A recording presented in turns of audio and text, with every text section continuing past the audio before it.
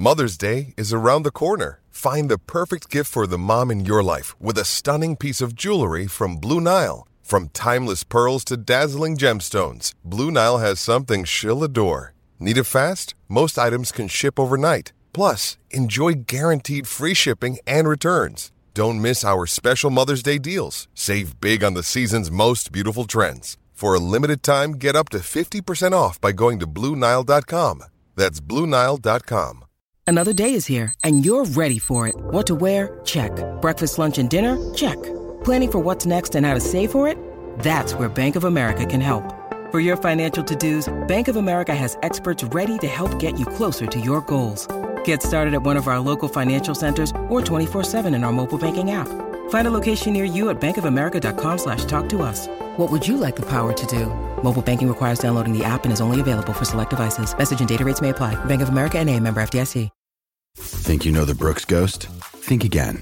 Introducing the all-new, better-than-ever Ghost 16. Now with nitrogen-infused cushioning for lightweight, supreme softness that feels good every step, every street, every single day. So go ahead, take your daily joyride in the all-new nitrogen-infused Ghost 16. It'll turn your everyday miles into everyday endorphins. Let's run there.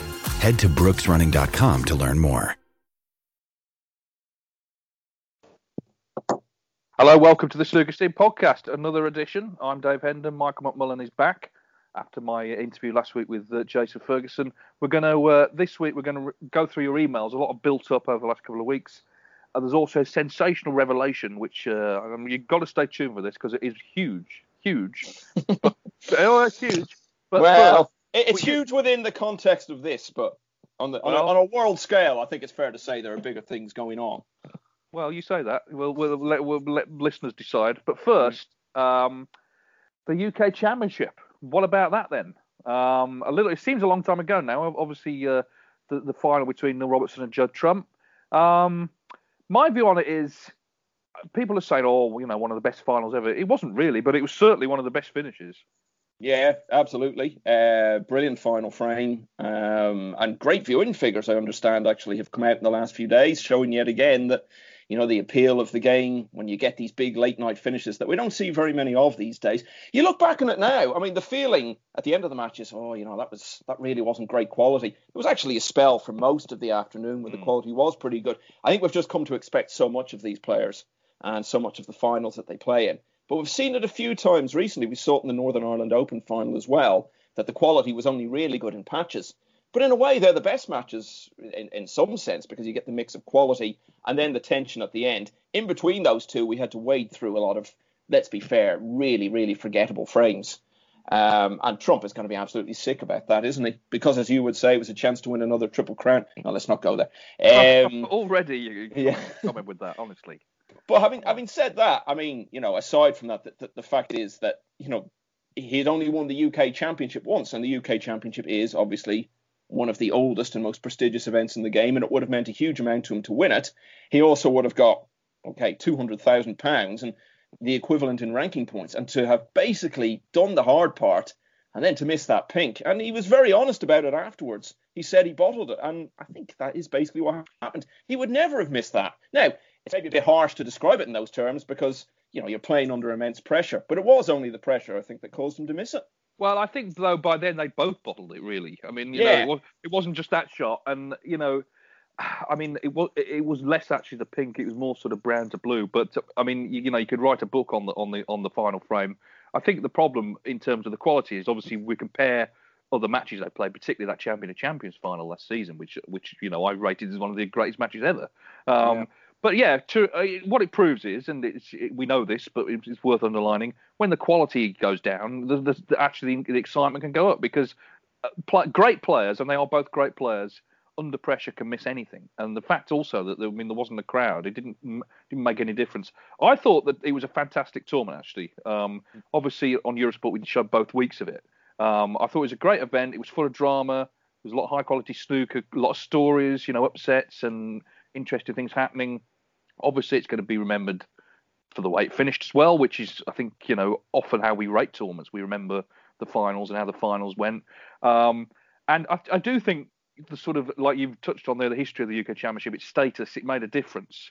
Although a lot of that was because everyone kept saying, "Oh, it's the UK Championship." Everyone was being reminded every day of the history of the event. Let's be honest. If we're being sort of strictly sort of objective, this event bears no relation at all to the UK Championship of 30 years ago, when it was 2 session matches, best of 17s, 2-day finals. But it is still the UK Championship. That Roll of Honour is what Neil Robertson's on again now for a third time. I still think it's a major event personally. It's just a different one.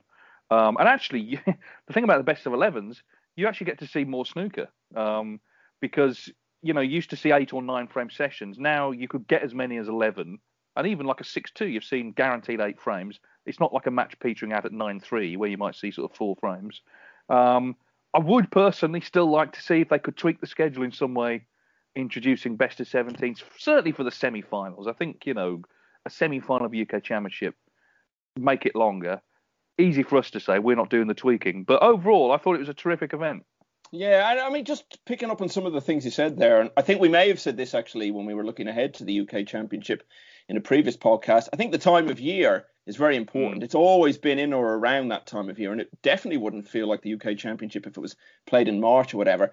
And they're still playing for the same trophy that they were playing for as far back as 1991, when it was still that old style event. Yeah. I mean, they had all kinds of trophies up until then. We remember when Tennent's were sponsoring it, it was basically a huge sort of gold-coloured letter T, which, really looked, not really fitting for one of the big events.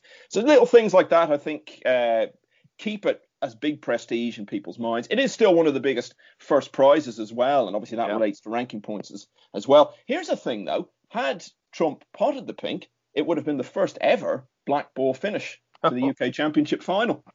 Now, it may only have lasted one shot, but it would still have been a black ball finish. And you may be able to answer this, actually. I couldn't think off the top of my head. When was the last time we had a black ball finish to any final? You're probably going to tell me it was 2 months ago now. I mean, I just don't know. Yeah. I probably would have commentated on it, but I just, things just flow into one, don't they? I don't know. Yeah. The UK final, it sort of reminded me of was Sean Murphy, Marco Fu, 2008, which again was a good finish, not necessarily the highest quality final, but memorable finish. But look, it was a great. What got me was actually the way Neil responded at the end. There was absolutely no celebration at all. He was clearly exhausted, happy it was over, happy to win, and I'm sure the next day he was a bit more chipper. But it was one of those things, just relief really. That's all. That's the only emotion. But this is going to tie in now. Now you brought me this, so there's a certain subject that I promised never to speak about again. So I'm going to leave this to you. But all I'll say is, okay, this is, people make all this fuss about Watergate and all this investigative journalism, but this is a revelation, and you really are the sort of Walter Cronkite now of the podcast, because you're going to bring us this. Yeah. I think I was already, to be fair, but. Okay, do you know what I'm actually going to do? I'm going to look and find this here. I think this is cheating slightly, by the way. I mean, basically, you are bringing it up on the podcast. You're just getting me to do the dirty work. You brought it to me. Hang on. You brought it to me on a WhatsApp message full of exclamation marks. Well, you're bringing it to the public. Anyway, look, let's have a look at this here. I'll tell you how I came upon this, by the way. When Thepchaiyanornu was confirmed in the Masters, I thought to myself, I wonder what was the last time there was a Thai player in the Masters. I knew it would have been James Watana, and I knew he'd dropped out of the top 16 in 99. So I had a look at the 1999 Masters to see who he'd played in the first round, actually, because it would have been, a bit of a line to use if Unnu had drawn the same player. As it was, Watana, back in 99, on his last appearance, drew Ronnie O'Sullivan in the first round. So Unnu could actually have drawn the same player, but he didn't. Anyway, here's what I found. Here's what it says. John Higgins defeated Ken Doherty in the final, blah, blah, blah, blah, blah. Meaning that he held all 3, here come the words, Triple Crown titles simultaneously. But this is the big bit. Before his semi-final match, Higgins had said, referring to the possibility of holding all 3 titles, that Triple Crown would be a dream, but it's going to be tough. After his win, the term Triple Crown was used in a number of newspapers to describe Higgins' feat. Now, that's possibly true, but I think if the implication is to be drawn from that from that moment on, the term Triple Crown was being used, then I don't think that's the case at all. I think Higgins used that in a throwaway kind of term. It was the middle of still the Five Nations Rugby Championship then. So maybe the term Triple Crown was being bandied about. Actually, I think Scotland won it that year. I also remember that weekend, John. I was at Wembley. I don't think you were at Wembley that weekend, but I know I was. And I'm not to blame for any of this. No, indeed, yeah, you stayed well out of it, actually. That's probably why you felt safe using the term. But I do remember John was really ill all that weekend, so, his mind clearly wasn't right when he was using terms like Triple Crown. Well, here's the thing, okay, so yeah, what we're saying is John Higgins invented the Triple Crown. Let's not get away from that. Now, here's how I see it, okay? I know I'm talking about it again, but you brought it up, right? So, they're in a press conference. Someone has said to John, because of course he'd won for the first time the previous year the World in the UK. First time. So that's quite significant. John, how would it feel to win the Masters as well? That's probably what the question was, right? Not in the context of they're the three that matter, but how would it feel to win another major event? And he's come out with a very good quote there. That's a good usable quote in a newspaper. And I looked it up and it was used in a couple of newspapers. Low down. It wasn't like sensational stuff. It was a good quote. My feeling is the same as yours. Then it probably, it's been mentioned. Maybe it was mentioned after he won it because he did win the Masters as well a couple of days later. Yeah. Possibly it was mentioned again. My feeling is it probably wasn't mentioned again actually until Mark Williams actually won all three in 2003. But the sort of seeds have been planted. And I'm not going to go on about this for a long time, but I think the way it picked up currency was you fast forward another 10 years and within a very short space of time, 3 players actually win it pretty quickly in succession. You've got Shaun Murphy, Mark Selby and Neil Robertson, all within quite a short space of time, all complete the set. The BBC, in the meantime, have dropped their 4th event, so they are looking to sort of market their coverage in a different way. So that's kind of how it developed. Now, we're not blaming John Higgins for this. It was a good quote. He wasn't to know what was going to happen. But there we are. That's basically what we're saying is that's where it started. Yeah, I mean, I have to say, I'm not even sure that Triple Crown was being mentioned as a term, even when Mark Williams did it. So I delved into the archives. Well, I did as well. I found a press association report by John Curtis, who was a very good journalist. He actually did use it in one of his stories, and of course the PA story goes all around to every newspaper. So it would have been in quite a few newspapers. Well, I did find. In fact, I have in my hand a copy of. Neville Chamberlain, all of a sudden. Yeah, indeed. Well, a few minutes ago was Walter Cronkite. Yeah. I have in my hand a copy of page 21 of the Irish Times. Wow. From the 2nd of May, 2003, and a report from some long-forgotten journalist called Michael McMullen at the Crucible Theatre. And you go down to the... I've lost you. People... Now, can you still hear me? Hello? What a time to lose him. Just as he's about to reveal. Okay. Oh, you're back. I'm back now, yeah. That may have gone out. I couldn't hear you. That sounds like someone is jamming the signal, so I can't hear this. Repeat what you said there. You got page 21 of the Irish Times. Yeah. Then we lost you. Yeah. Okay, so it's my report from the World Championship action the previous day. Maybe the signal was being jammed. Someone wants to suppress this. Yeah. So it says... The 28-year-old, referring to Mark Williams, also has a chance to complete a clean sweep of the game's 3 biggest titles, having already won the UK Championship and the Masters this season. So it was clearly being talked about in the Crucible press room. Yeah, well, that's fair enough. I would have done because they are 3 big tournaments. But anyway, what we're saying is, can we call it the clean sweep series? And instead of wearing those crowns, they wear a sort of broom or something on their waistcoats. Well, I have to say, and without wishing to nurse a grudge, I have to say. The arena, I thought they did the arena really nicely. It was nice to see the trophy up there. Like you say, it's a great trophy. But they were on a hide into nothing putting those Triple Crown winners up because, of course, one by one, they got beat. And they were there the whole week. They were there the whole week, like sort of, uninvited guests at a party. They'd lost. They should have been taken down one by one, in my view. Anyway, what we're saying is it's the fault of John Higgins. So if you've got any problems with it, write to him. He will say, what are you talking about? I'm sure. Let's move on. But there we are. You see, we brought you there. Breaking news, basically. We're now going to move on. We're going to talk about, go back to the UK Championship. Robert Dunn has said, on the back of Neil's great win at the UK Championship, I was wondering if that win will get any sort of traction in his home country, Australia, when it comes to press coverage, newspaper headlines, TV exposure, etc. Well, sadly, Robert, the answer is probably not. He gets some coverage, but it's very much, low down the news agenda. Funnily enough, when he made his 700th century, it was during the Welsh Open last season, that seemed to create a little bit of a buzz. There was someone sent a screenshot of a Sydney shopping mall where there was a sort of headline, one of these sort of advertising things with the news headlines. It was actually on that. When he won the World Championship, he got some coverage, but sadly, no, he's sort of ploughing a bit of a lone furrow because snooker in Australia is not a frontline sport. And there'll be many British sporting champions in sports that don't get a lot of coverage who could sympathise, I'm sure. But yeah, sadly, he couldn't have done much more, could he? Let's be honest. He'd have to probably win the World Championship again to really, threaten to get any. It's a shame, but, he, like I say, couldn't have done much more. Well, funny, I think, and you'll know better than anyone, actually, I think there used to be a bit more coverage of the game when he wasn't quite as successful. He was on the way up because you used to do some Australian papers, didn't you, with him and Quinton Han about 15 years ago. And I suspect there was perhaps a bit more then. The other thing, of course, is that this UK championship, much like when he won the World Championship, I guess, had the advantage that in Australia, it would have been sort of late morning, wouldn't it? It would have been sort of 11, 12 o'clock. And of course, now I don't know what it was like in 2010, whether it was going out live, but it certainly goes out live, all these things now in Australia. So that might have helped to get a little bit of coverage on the grounds that people would probably await to see it. Well, someone wrote to me to say that the Eurosport Australia package is going off one of the main carriers or something. I'm not exactly sure of the details, but essentially it seems that they don't get to see as much as they did even sort of a few months ago. But maybe any Australian listeners could clarify that. But he certainly deserves, coverage for what he's doing. He's, he, like I say, is on the other side of the world, one of the best at what he does.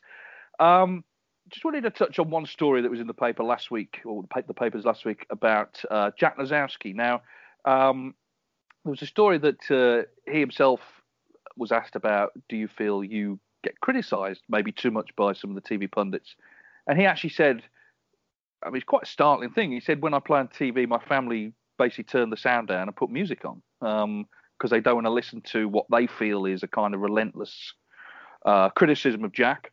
Now, I suppose the question there is he being oversensitive or does he have a point? The only way you could actually sort of work it out is if you go back and listen to everything that's been said about him. I think that there is a sort of consensus on him among the sort of ex-players that he is a major talent and they'd like to see him doing better. They feel that maybe sometimes, his shot choices are a little ambitious when he could play the percentages more. Let's be honest, though, he's done great. He's in the top 16 in the world. He's earning good money. The only thing that's missing is a trophy. He's been in a few finals. But I suppose the question is, does he have a point or not? Yeah, I think at the very least he has a point. He does get criticised, as you say, for his shot selection. I think the thing I've said about him a number of times is his head just seems to go walkabout sometimes, particularly in longer matches. And in a sense, maybe it's a tribute to his talent that, we are surprised that he hasn't won a tournament yet, and we feel that he should. And I think everyone would like to see him do well because obviously he's overcome a lot. He had cancer at a very early age and he's come through that and rebuilt his life afterwards very well. And also, he's pretty much the nicest man you could ever meet. So people would love to see him do really well. So I think he's got a bit of a point, but as perhaps maybe taking it a little too much to heart. And it's all meant certainly in a constructive way. And I certainly can't think of anything that I've ever heard being said about him that probably wasn't fair comment. I think the thing is, if you want to be a professional sports person, then, complaining about criticism, it's a bit like the captain of a ship complaining about the sea. People have opinions, and not just the pundits on TV. Obviously there's a whole social media thing as well. People forget these things. Stephen Hendry, when he won the World Championship for the first time, there were ex-players saying he was the worst ever world champion because he didn't play the craft game of eking out the balls and all that stuff. He just played the sort of bash them up, score heavily game. And he didn't sulk about it. He couldn't care less about it. He just carried on winning the tournament. They certainly wouldn't have said it probably even 2 years later. Of course, Neil Robertson was told by Hendry to his face he was an amateur break builder. He could have sulked. He could have complained, oh, you're having a go at me. No, he listened to him. He took it on board. He became one of the great modern break builders. And I would also say this. It didn't go out. It was supposed to go out, this interview, because Jack was supposed to be playing in the Scottish Open. They had all the problems with the tests and then actually pulled out with illness, food poisoning. But I know Rachel Casey at Eurosport interviewed him and sort of asked about a few of these things. And he actually said of himself, I don't think I have the brain for snooker. Now, that to me is a far harsher verdict on Jack than any pundit has given. It seems to me there's a slight self-esteem issue there that he needs to work on. He's a really, really, really good player, clearly, and he's come very close to winning tournaments. My advice would be, as much as possible, just ignore what people are saying. You're out there playing. The one player he could look at, I think, is Judd Trump, who similar sort of talent when he was younger, but has changed his game very much so. Still has the flair, but maybe a bit more measured. Ultimately, though, it's up to Jack how he wants to play, how he wants to conduct his career. He's doing well. That's the thing I think that shouldn't be forgotten. He's doing well. I just think a lot of these ex-players who, understand playing, they see how good he is and they feel, well, how is this guy not winning tournaments? That might come. We'll see. But, yeah, I think it's a bit of a shame if his family are sort of turning the sound down and putting music on because they're worried about what people are going to say. That's maybe not a great situation. Let's move on anyway. Jamie Capper has emailed. We're recording this, by the way, just as the Scottish Open final weekend is getting underway, so we don't know who's won. But he asked a question, how do the seedings for the Scottish Open work? Because he was looking at some of the matches. You've got, it seems, top players playing each other in the first round. Ali Carter played Ryan Day, and then you've got players in the hundreds playing each other. So he's asking, how do the seedings work? Well, it's kind of the opposite to the UK. The UK was very strictly seeded, so the number one seed played number 128, for example. 2 played 1, 2, 7, etc. In this event, the top 16 are essentially kept apart, but then after that, anyone could play anyone in the first round. So you could get, 2 members of the top 32 playing each other. You could get 2 rookies playing each other.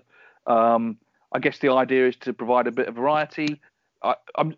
Players only see this. I kind of said this to Jason Ferguson last week. Players only ever see it from their own perspective. So if you're high up the rankings, you would feel I shouldn't be playing another player high up the rankings. I should have an easier draw. I'm sure players low down the rankings are quite happy to play someone of their own sort of similar ability. But that's how it is for the home nations. Yeah, it's a bit like it used to be at Wimbledon. I mean, they have 32 seeds now. It used to be only 16. And beyond that, you could literally have number 17 playing number 18 in the first round. I think the thing with draws is they tend to even out. You might go through a period where you're getting, really bad run. You're getting difficult draws all the time. But it'll come back around for you and you'll get some easier ones. I remember about 20 years ago, someone came up with this idea that all the ranking events for the whole season, it was going to be, when they got to the last 16, it would be seeded to be number 1 versus number 16, number 2 versus number 15, and so on for every single tournament. So you weren't going to get much variety there at all, because there'd be some changes, because obviously defending champion would be seeded number 1, but most of the tournaments at that time were held by the top players. Someone actually worked out that it meant Alan McManus and Fergal O'Brien, haven't mentioned him yet this week, would play each other in the last 16 of every single tournament. So that idea, I think on the basis of that alone, that idea was dropped very, very quickly. So I think it's probably fair enough. As I say, it throws a little bit more variety into it, and it does open the door maybe for for some players lower down the rankings who've got a bit of ability but just can't get through against the very best players, maybe to beat someone not quite as good, then get through to the next round and then have a couple of matches under their belt by the time they face the top players. So I don't think there's any great problem with it. Of course, in the past, we've experimented with just completely open draws. We used to have that for the British Open. We had it for the Grand Prix, didn't we, for the year or two? Ultimately, in the end, I think these things all balance out. Yeah, I mean, one sort of word I can't stand in sport is fairness. Is this fair? Is that fair? Life's not fair. The fact is, they've all got the same opportunity. They all turn up with a queue. Okay, you don't want to be playing, an absolute top player in round 1. But, like you say, it's a long season and hopefully it will even itself out. So get on with it is my advice. It's easy to say that. If I was a player, of course, I'd see it in a completely different way, but I'm not. Speaking of players, we were talking about Canadian snooker players a couple of weeks ago and what sort of happened to snooker in Canada. John Bennett has written, he said, you recently spoke about Canadian snooker in your podcast. I've also been chatting with a Canadian about the same thing. I said I could probably name about 20 Canadian professionals. I think I managed 17 from the 80s and 90s mainly, but absolutely none today. He told me there are many players today better than most of the past professionals, excluding the usual suspects of Thorburn, Stevens, Werbeneck and Robidoux. He told me some of the professionals from the past would not have done 20 century breaks in practice, but suggesting they weren't very good, which on the whole, their results would support. I suppose it boils down to the practicality of the game of snooker, i.e. travel, expenses, facilities, etc. versus opportunities and rewards, highlighting that snooker has some way to go before it can be considered a worldwide sport. On the positive side, it's in a better position now than ever before, professionally, that is, not at grassroots level. We also, David Burney, who of course has written, he's from Canada, he said, on the sort of similar subject, he said, have you heard of the book On Snooker by Mordecai Richler, a great Canadian author? And in this book, he tells some tales of players that are involved in the 80s boom. Well, yes, I remember when he was writing it because he came over. He did. He came to the Crucible, didn't he? He spent a lot of time hanging out with Clive. I think Clive at last thought he had a fellow intellectual in the press room with him, and they hung out together for the few days. It was a really good book. I read it in one day. I think, it was quite a short book. I think he was at the Irish Masters as well. I think you're right, actually. I think he came for the day, right. I mean, he was obviously, a very well-regarded writer already, with a sort of interest in this. And it was interesting to get an outsider's view. It was quite a quirky book in some ways. And I think he'd reached that stage in his life where he thought, I can say really what I want about anyone. And it doesn't, I don't really care, which I've got a lot of time for. The other thing about that, by the way, just one of my abiding memory of that book is that Stephen Hendry went for dinner with him in the course of his research for the book, and which was very generous of him to give over that much time to this guy who he basically didn't know, who was writing the book. So he did well to secure that. And I remember he tried to engage Stephen in a conversation about politics, but said he got absolutely nowhere with it. But it was a good book, that, and I think it was kind of it wasn't meant to be one of these books that was an in-depth history of the game. It was meant to be more kind of giving you a flavour of the culture surrounding the game as much as anything else. So it's a good read for anyone who wants to have a look at it. And just talking about Canadian players there, Rob Spencer, who's obviously one of the top referees now. Rob in his day was a really, really good player, actually, not far away from being professional standard. And he used to play at a club in Stockport, which was one of the best and strongest clubs in the country at that time. And he said there were loads of Canadians there, players like Brady Gollan and guys like that, who came through sort of as the second wave of Canadians after the initial impact of the likes of Thorburn and Stevens and Werbeniuk. And once one of them had started basing himself in Stockport, they all did. So Rob tells very fond tales of his days playing at that club. I think it was called the Masters Club, where it was full of really good Canadian players. But with the exception of Robidoux, I don't know if he was part of that Stockport scene, none of them ever really, in that generation of Canadians, got anywhere near being genuine top players. Well, David Burney has more on this, actually. Because because he says, you mentioned Brady Gollan, he crops up here. He says, you're right that the Canadian broadcasters, we were saying, it must have gone off TV, and he said the Canadian broadcasters dropped it in the early 90s. He said, I enjoyed watching it back then, and all of a sudden it was gone. And then he says, the problem is rooms with snooker tables have slowly closed down, thus the kids have nowhere to go and play. I hear Brady Gollan has to drive for an hour just to get a table to play on. Our country is very large, so I can only really report a lot on the scene in Western Canada. The point is, I think it's like with a lot of countries, they want to play, but when we've heard, our correspondent in Italy, a lot of people have to travel now to play. And obviously that takes time, and if you've got jobs, if you've got families, whatever, it's not necessarily possible. So if it's not, what drives the interest? Definitely television.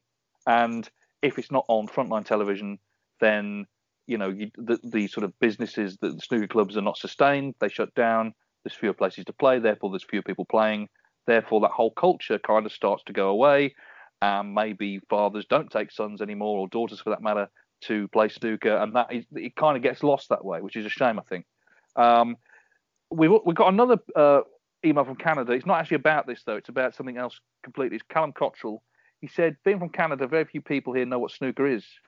That kind of confirms what we're saying. He says, it's nice to hear a conversation about snooker, at least pretend I'm part of it while listening to you guys. So I ran across a video of an interesting snooker controversy I don't think you've ever talked about on the show. And he's provided a link. He describes it himself. Now, this is Graham Dott and Mark Selby at the Crucible, okay? He said, Graham Dott plays a safety that sends the cue ball towards the corner pocket. Oh, yeah, we all remember this one, yeah. Instead of letting the ball drop, he blocks the pocket with his hand. The ref, Alan Chamberlain, calls a foul. Selby assumes he can put the cue ball anywhere in the D and moves it to position he wants. Unfortunately, this too is a foul because the cue ball never left the bed of the table, which was a shock to both Selby and Dott. Yeah, I remember this very clearly. And we've sort of talked before about how referees love things that never happen, and then they happen, and they can prove they understand how it works. Alan Chamberlain was correct, but it was a very sort of arcane rule that, I understand when people think the player should know all the rules, but it's the sort of thing Selby would never have seen before. Basically, yeah, Dot did what a lot of players have done, which is the cue ball's running into the pocket, and he's kind of just stopped it with his fist. But because of that, the ball actually doesn't go in the D. He has to play from where it is because it hasn't left the bed of the table. That's the rule. Okay. Now, I think people argued at the time the referee maybe could have communicated that to Selby. He doesn't have to, though. The referee can say, well, you should know what the rules are. I think it was a bit unfortunate. I think he was lucky it was Selby, actually. I think there's some players, if that had happened, there would have been a major stink about it. Mark just kind of, he didn't understand it, maybe, but he got on with it. But yeah, it's one of the sort of quirks of the rules. Yeah, I mean, I don't know about communicating it, because if you're going to do that, where do you draw the line? At what a referee should say to a player. Because, of course, Mark then assumed he was playing with ball in hand, but he wasn't. So he picked it up and put it in the D, and then Alan Chamberlain called another foul. And then the argument sort of went on between them after that. So I remember you saying at the time, in a sense, all three of them were right. And I mean, there was no dispute between Dot and Selby. They were on the same side, I think. So it was one of those things. But ultimately, with a referee, you cannot really criticise them if they've applied the rules correctly. And I think in that case, Alan Chamberlain absolutely did. I know one commentator who I won't mention who was absolutely raging about it. We told another commentator it was one of the biggest disgraces ever. Can't believe these referees, who they think they are. And the other commentator said to him, "Oh, this because this was the day later." He said, "Oh, you're still really angry about this. Let's call it Bob. Okay, still really angry. You're still really angry about this, Bob." And he said, "Yeah." He said, "I've only just heard about it." He hadn't actually seen it. Someone had told him about it. He'd just been told about it in like the Champions Lounge at the Crucible or something. Yeah. Anyway, it was a strange thing because people said at the time, well, now everyone can just start, putting their fist in the pocket, and it didn't happen, of course. Can I just come in there just to pick up on, you use the term Champions Lounge there, because it's a term that often gets used, and I think people imagine, and I certainly did before I'd ever been in it, that it's this huge place with plush carpets and really thick, deep armchairs, and all the champions of the past sit around having brandies and smoking cigars. Now, you've been in it as well as me. It couldn't be more different to that. Well, the fact we've been functional. Yeah, the fact we've been in it is a clue. Exactly. Yeah, it's funny though, that term is always used, and it's not. I'm not saying it's being used incorrectly, because it is the Champions Lounge. But my word, the impression that it gives of what goes on up there is just so completely different to what it's actually like in reality. Well, it's like the Champions League, just phony. Anyway, let's move on. Now, Neil Dagley, you remember, emailed us about he was looking for this clip of a snooker playing robot. Oh, yeah. We were able to tell him it was QED, and he's written back. He says, thanks for the QED tip. He's actually found it on YouTube, so he's found the clip on YouTube. However, it was Ted Lowe, not Jack Carnham, so he was right. No, Jack Carnham was playing. No, there were two of these. Oh, here we go. No, Ted Lowe played in one, which I think was probably around 1984. This is your Triple Crown. It's the hill you're gonna die on. No, the Curse of the Crucible is my Triple Crown. Right, yeah. There's a sentence you don't hear very often. No, but there were two of them. There was one with Ted Lowe about 84, 85, and then there was another one around about 1988, I would say it was, and Jack Carnham was definitely the opponent for that one. Okay, well, anyway. Yeah. He said, anyway, I did speculate whether he was related to Norman Dagley, the former world billiards. Yeah.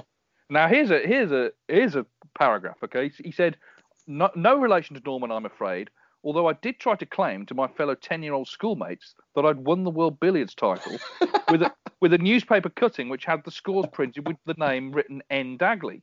Funnily enough, there wasn't a huge problem in persuading them that I had indeed won it. The real issue was that none of them were particularly impressed. Billiards problem in a nutshell there.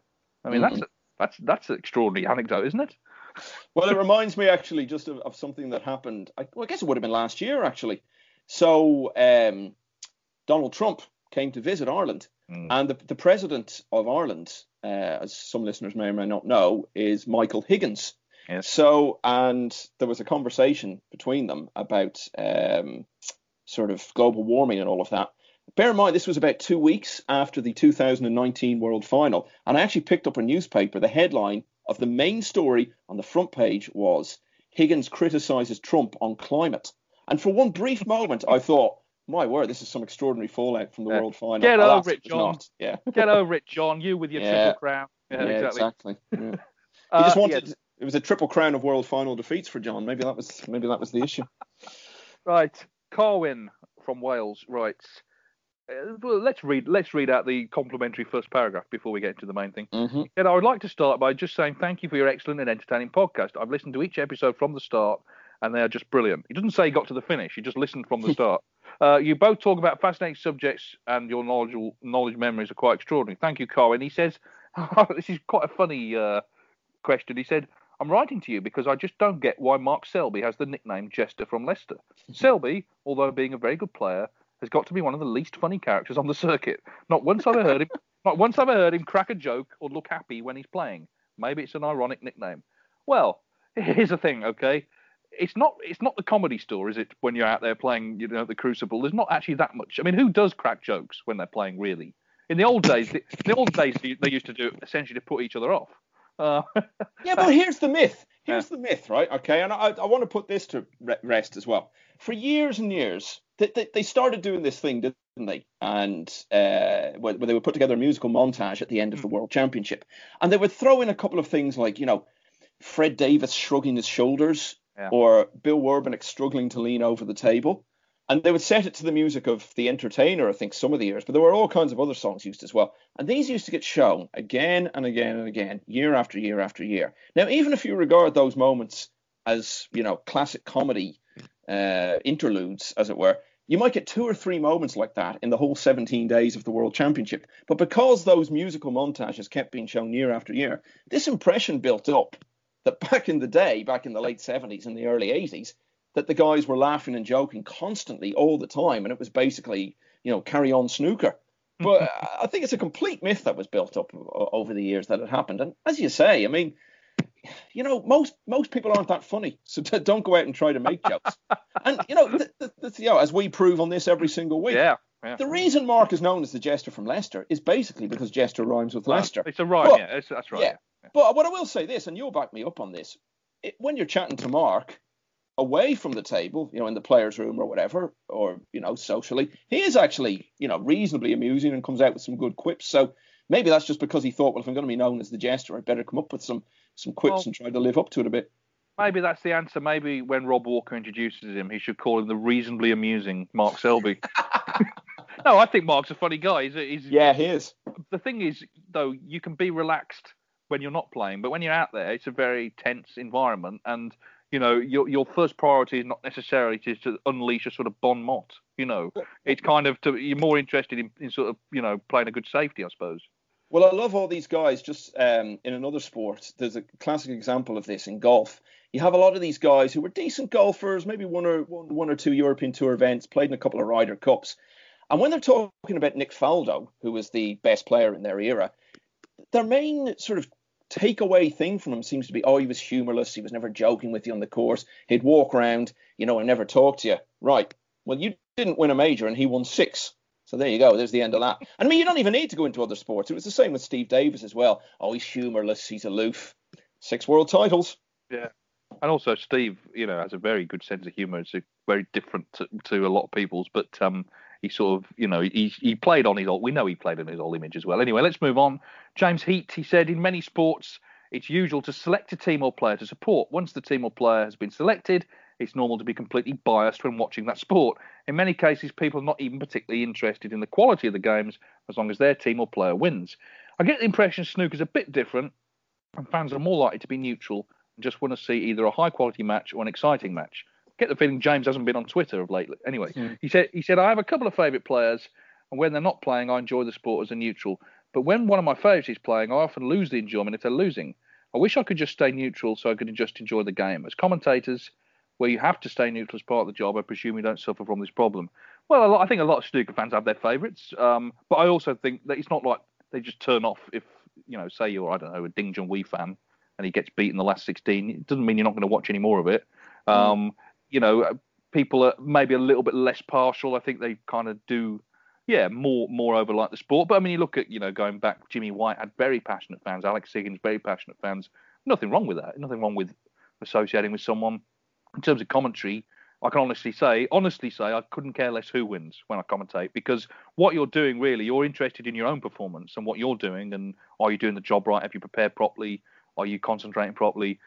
And you're reacting to what the story is. You're not trying to influence the story of who wins. You're just reacting. You can't influence it. So you're there to just call it, basically. And, afterwards, I mean, for example, when Anthony Hamilton won the German Masters, I was very pleased for him afterwards, but I wasn't supporting him necessarily. I was just watching the match, which is what your job is. So when I just used to be a snooker fan, I had my certain favourite players, but that never meant I was anti another player. It's not like football where, you're that sort of, passionate about it. Hopefully snooker fans just appreciate the sport first and foremost. Yeah, I mean, I know I used to get very heavily invested in Ken Doherty's matches when I was doing newspaper and radio stuff around the time he was in his heyday. And I suppose, obviously I like Ken a lot, and we were playing in the same club at the time, so of course I would have wanted him to win. But, the fact that I was involved in covering his career and the big success story, and the big story he was generally in Ireland at that time, I wanted there to be more success, and I wanted him to win more titles. And he lost so many big finals, and it would be a real kind of sense of disappointment at the end, because you feel when you're there primarily to cover a particular player, you want to feel that you're part of something big, and you want to feel that you're reporting back on a big success story. So I certainly used to get massively emotionally invested in those days, and perhaps I'll experience that again in 5 or 10 years' time if Aaron Hill delivers on his promise. Now, we've been talking about snooker in popular culture, and in particular, an extraordinary... Well, it was from me, actually, that Phil Yates appeared in Garfield 2. Yeah. And we've had a couple of... Go on. Well, can I just say, it's just dawning on me now that since you told me that, I spent an entire week with Phil Yates, and it never crossed my mind once to ask him about this. I can't believe it now. This is the first time I've thought about it since. Go on, anyway. I'm surprised he didn't bring it up. But anyway, well, yeah. So Dara Breen, possibly he's Irish, says... and here's the first source on this, okay? Dara says, I can confirm that Phil does indeed appear in Garfield 2. This is the full title of the film, Garfield 2, A Tale of Two Kitties, okay? So, and it sounds like it was the worst of times. Anyway, he says, so Dara says it's a Premier League match. It looks like it's Ronnie O'Sullivan and Mark Williams, but we have a second source on this, Callum Law from Inverurie. He says... He goes on to another topic, which we'll come on to. But first, he says, your mention of Garfield 2 in the podcast was correct. And he's got more meat on the bones here. He says, Garfield and his family were in London. In their hotel room, Garfield puts on the TV, and Premier League snooker is on Sky. I believe it's Ronnie O'Sullivan playing Steve Davis. So Ronnie does feature in this. He says, however, rather than being engrossed in the game, Garfield was more interested in fantasizing about being able to sleep on the table. I mean, this is like, it makes Citizen Kane look like a lot of fuss about nothing, this, doesn't it? Well, yeah, I mean, we'll have to, I mean, Phil is aware of this, clearly. You'll be. I think Ian McCulloch told him. I think Ian McCulloch, the former player, was the one who spotted this. That's my memory of it. Anyway, that's a whole other, anyone else who can, give more details on this film, please let us know, because I'm certainly not going to watch it. I think this is one of these things where it's a bit like sort of looking directly at the sun. It's sort of this whole thing about Phil and Garfield too. I mean, obviously, it's pretty much the most enormous thing that's ever happened, this revelation. But it's like I can't begin to process the enormity of it yet. So I'm not quite ready to engage fully with it. But I love that title, A Tale of Two Kitties. I mean, on that basis alone, it was worth making. But I'll tell you, if I ever do get to see it, I have great expectations of what it'll be like. Yes. Yeah. What the dickens was Phil doing in it? Well, Sorry, of course. No more. Yeah. Well, no, I mean, it would cheer you up because, of course, you live in a bleak house. But I don't know what that means. But anyway, okay. So, but Callum, moving on, Callum also has got other things to say. He said, I wasn't around in the 80s, but in my opinion, we're now living in the golden age for snooker on free-to-air TV. As well as the 3 BBC tournaments, we now have the Coral Series, although it's not Coral anymore, and Champion of Champions on ITV, and Eurosport's coverage of the Home Nations events shown free-to-air on Quest. By my reckoning, that's 11 tournaments on Freeview television. Coverage is more in-depth and comprehensive in the 80s, when, as you guys have previously mentioned, most of it, particularly in the early stages, just seemed to be highlights. In terms of growing interest in the game, I think the current amount of snooker on free-to-air TV is very good, especially in comparison with 9 or 10 years ago, when after the BBC dropped the Grand Prix, we were left with just the Masters UK and World Championships on Freeview before ITV got back involved. I'd love to hear your thoughts. Thank you, Callum. Well, yeah, I mean, I think you've got a point, and I know for a fact the BBC are doing another documentary about snooker in the 80s, and it seems to me that snooker loves to celebrate every golden age apart from the one it's actually living in. This is a bit of a golden age. We're talking British television, okay, British and Irish television maybe, but in Europe, obviously, Eurosport, which is free on some packages, I understand, it's available. It's available online. There's this new Matchroom Live service where you can watch it. So there's never been more of an opportunity to watch snooker. That's absolutely true. I think in terms of British TV, it is important to still have it on free-to-air TV. Not everyone has satellite television, digital television, I understand that. But if you've got a TV set, you get Freeview, so you get ITV4, you get Quest, obviously the BBC. And what a lot of people have said is that, because at the moment we've got one tournament after another. A lot of people say that's overkill, people will turn off, it's too much. The exact opposite is true when you look at the ratings. I know for a fact on Eurosport, when they have a run of tournaments one after another, the ratings are always really good because people just get used to watching it and the sort of narratives develop, stories develop. So, yeah, it's definitely, a great time to be a snooker fan. And actually, not that I want to mention Nick Metcalf again and Phil Haig's podcast because we bigged them up far too much last time. But they made the point that a lot of other sports would kill to have this sort of coverage, hour upon hour upon hour. There was 6 hours of snooker on the BBC, for that UK final, BBC Two. So a lot of sports will kill for that. And yet 20 years ago, I remember someone writing in a newspaper, now that the game has all but disappeared from terrestrial television, And at that time, BBC were doing 4 tournaments and ITV were actually showing some events at that stage as well, because they did briefly come back into it before disappearing again and then coming back in recent times. Look, modern sport, to be taken seriously as a big-time modern sport, you've got to have lots of tournaments. You've got to be on week after week, because otherwise the game is only slipping in and out of your consciousness. And also, the fact that there are so many events now, that's contributed so much to the massive rise in standards. You think back to 15 years ago or thereabouts when, there were very few tournaments. You could go 2 months without anything, and everyone was coming in, really stale. They were under huge pressure because it was their only chance to earn money in a period of about 2 or 3 months. And it was really affecting, I think, the quality of the game that was being produced by a lot of players. Now they're all playing so much. They're so sharp. And you're really seeing that coming through in the quality and the standard that we're getting. Owen Lahane writes, I'm an Irish guy living in San Francisco. Love the podcast. What's the story with broadcasting rights in the US? With the time difference, snooker isn't going up against anything. I'd love it if it was on BBC America.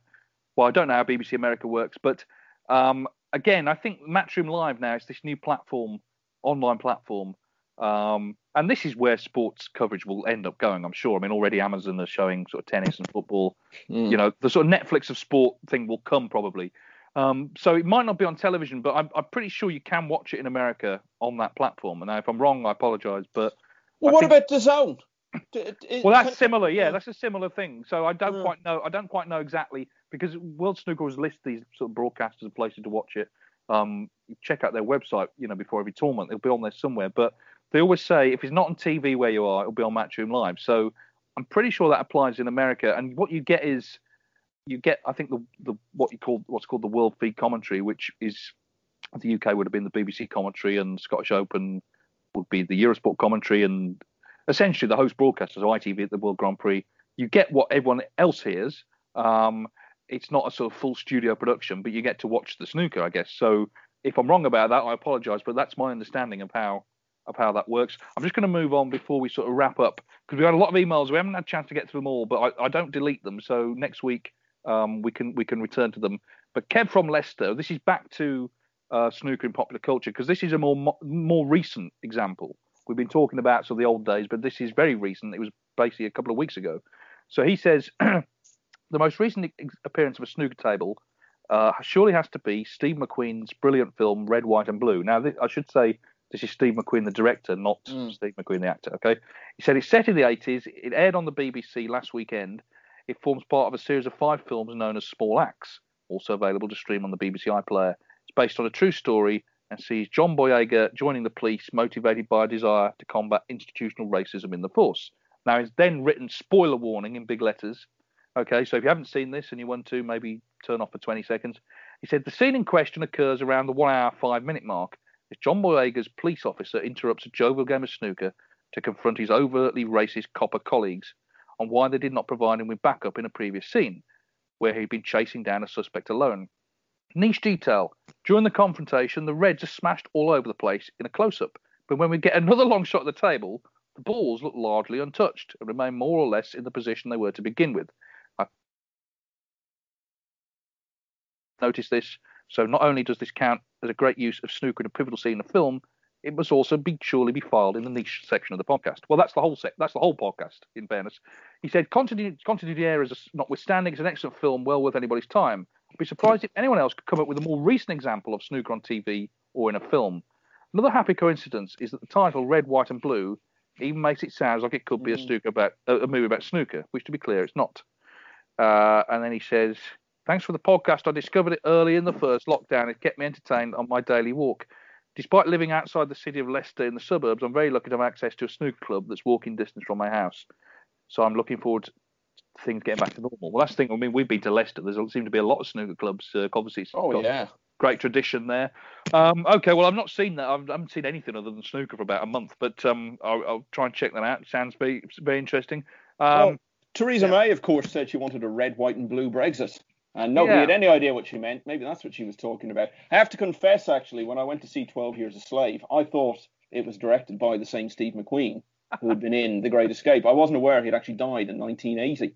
But here's the thing. I think now would be an appropriate moment to drop my second bombshell of the week. Wow. Yeah, you weren't expecting this. So after the whole John Higgins thing, I think we're starting to have an impact on, let's say, modern culture. Let's put it that way, because which of course we don't like. So that's interesting. Well, it's not really modern culture. Yeah. I can't think of a better way of putting it. But what I will say is this: a few weeks ago, I think we mentioned it in a couple of episodes, when we were going off down one of our blind alleys. You talked about the Steptoe and Son episode where they play snooker. Yeah, snooker, right? That was in black and white, I think. Right? 2 weeks ago, not long after we'd been talking about it, someone put a colorized version of it on YouTube. I saw something about this, actually. Yeah. So there we go. Now, you've got to think that can't be a coincidence. You know, it's got to be talking about it. I'm saying it's not a coincidence. Yeah, there we go. Well, this is power, you see, and you've got to use it responsibly, as Theresa May did, as you just mentioned. Anyway, we have had a few others, but we're gonna wrap up there. But as I say, we'll hopefully come to it next week, which I guess we'll have to call a Christmas special. There'll be nothing special about it. It'll be the same stuff as it's always been. But it'll be our last edition before Christmas. You can still email us before then, snookerscenepodcast@mail.com. That's snookerscenepodcast@mail.com. With any thoughts about what you've heard. If you've seen Garfield 2, A Tale of Two Kitties, then do give us more information, because I'm guessing that scene was very brief. I'd like to know how the rest of the film pans out. We're going to end up having to watch it, aren't we? That's the kind of bad news about that. I mean, why don't we get together with Nick Metcalf and Phil Haig and watch it together and sort of comment on it as we go through and make it a kind of four-way podcast? Well, the answer to that is because no one would want to listen to it. No, and I suspect, I'm guessing Nick and Phil have better things to do as well. I'm just guessing that. But anyway, listen, thanks for listening, and we'll be back. We'll be back soon. Sports Social Podcast Network. When you need mealtime inspiration, it's worth shopping Kroger, where you'll find over 30,000 mouth-watering choices that excite your inner foodie. And no matter what tasty choice you make, you'll enjoy our everyday low prices, plus extra ways to save, like digital coupons worth over $600 each week. You can also save up to $1 off per gallon at the pump with fuel points. More savings and more inspiring flavors make shopping Kroger worth it every time. Kroger, fresh for everyone. Fuel restrictions apply.